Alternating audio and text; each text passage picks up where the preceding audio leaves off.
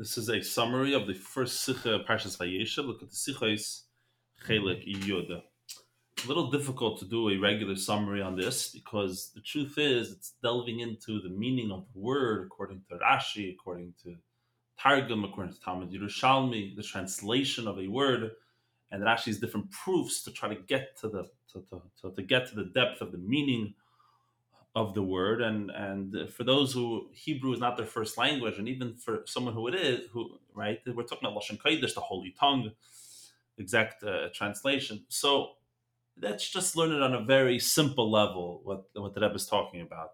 The pasuk we're looking at is Perek Lamed Zayin, pasuk Zayin, and he describes the vision. Yosef describes his dream, which was taken as a prophecy, and his brothers hated him over this dream, and his father loved him, and his father was waiting for the dream to come fulfilled, which shows you that he really believed in this dream.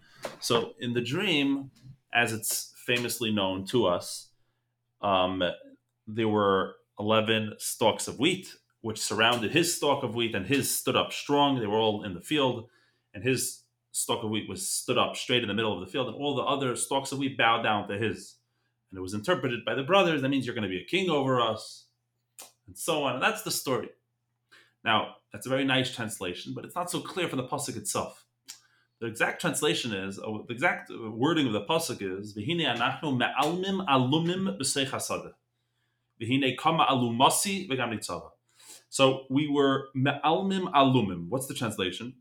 So if you look in Targum Onkelos, the translation of Onkelos, he says ma'asrin esarim, which means binding bindings. Tying knots, tying bindings. If you look in other translations, Targum Yerushalmi, you'll see it means like making things come together, but like twisting them together, folding them together. What exactly is being folded together, that is being twisted together, that's being bound together? Not necessarily has that been stated. Now, of course, you could argue, it's happening in the field. That's a nice hint, but that doesn't mean a field means it's out of the city bounds. It could be out in the field. Right? Maybe it's a plant, maybe it's a tree, maybe what exactly is it referring to? And what exactly is the meaning of the translation of this word? Does the word really just mean a knot, right? Something that you tie? And the answer, so the truth is, Rashi brings from sources that no, we find if you look in Tanakh, there's a very famous kapitel Tehillim, Shir HaMailos. So it says Noisei Alumeisav, where we're going to carry.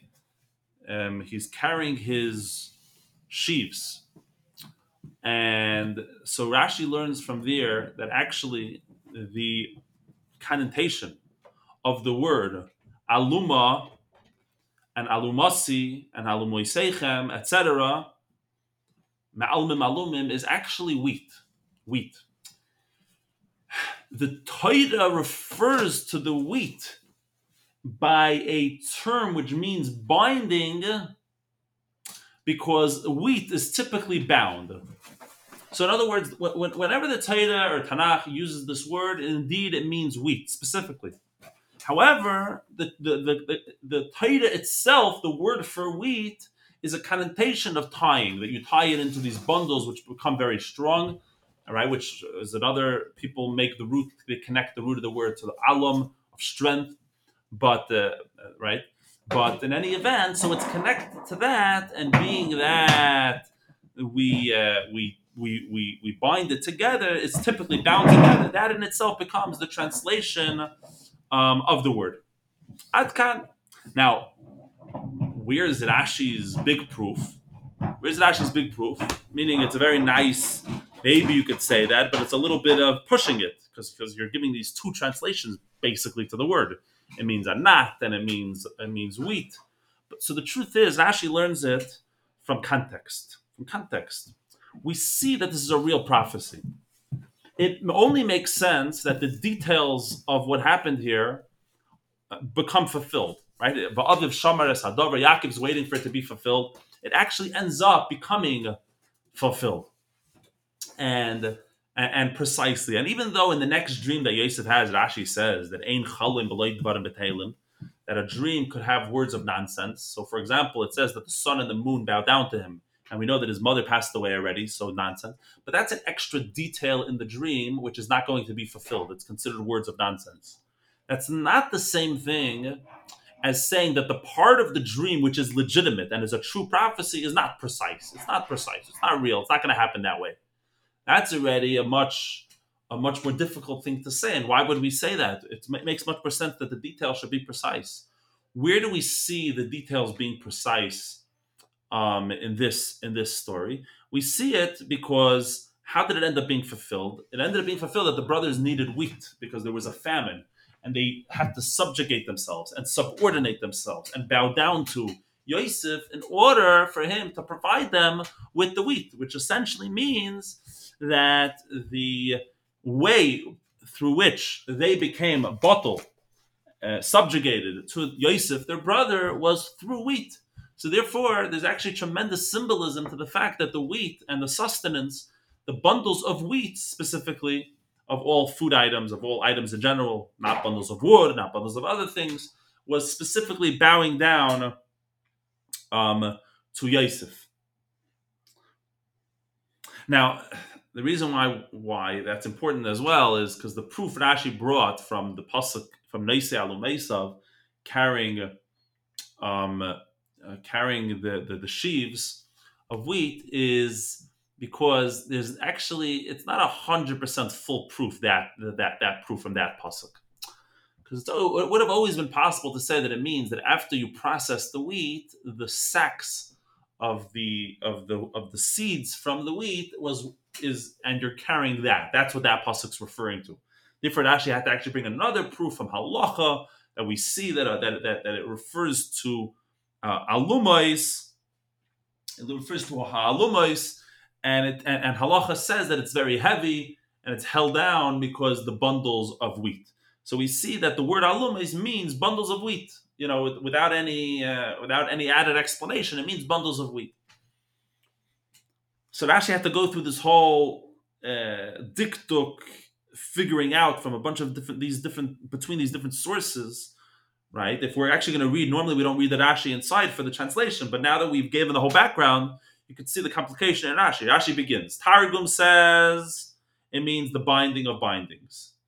And Rashi says it means umrin. It refers specifically to sheaves of wheat. And then he says, I'm learning this. And Rashi says, look into Hillim. And then he quotes this Mishnah, this halachic ruling.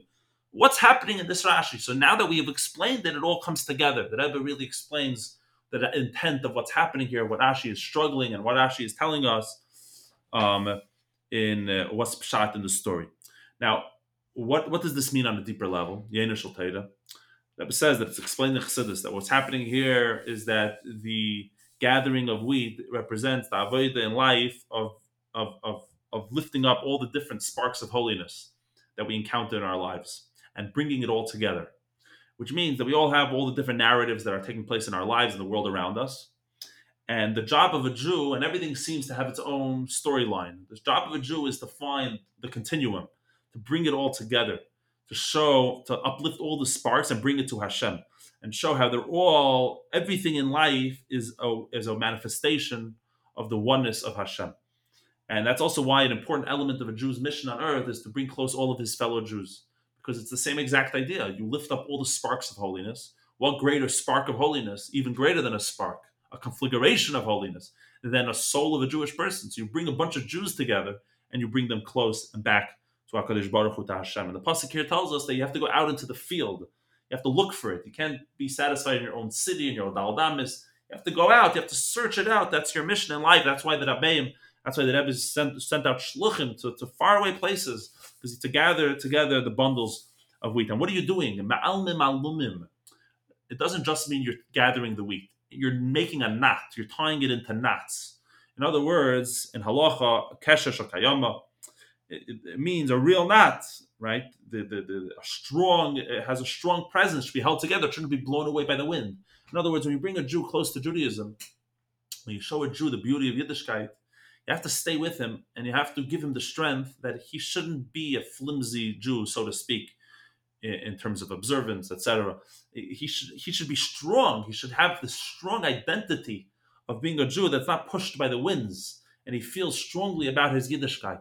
Now, there can be many tools in the toolbox of how to help a Jew get there, that he should be strong in his Yiddishkeit. The Rebbe says that Rashi gives us the ultimate tool. Because Rashi says that when you tie this knot, it should be of wheat. What's unique about wheat versus wood or some herb, let's say, whatever it may be? What's unique about wheat is that wheat has all these kernels, all these seeds, and you plant the seeds and it will grow 10 times the amount of wheat, etc., etc. And what that represents is that the way to really give your person you're trying to connect with Yiddishkeit, the way to give him that strong connection and that strong sense of identity is when you make him a giver. And when he himself, in turn, is able to plant seeds, or the people around him, you empower him, you make him a teacher, you make him a leader. Right, and Hanukkah's coming up. You get all the Jews that you know that they should give their friends Hanukkah menorah to right Instagram and Facebook and whatever tools possible. That part not in the Sikha, but you get the person to be a giver, and that is the ultimate strength that you're going to give this person, that they're truly going to have this firm identity of relationship with Yiddishkeit. And what is the ultimate?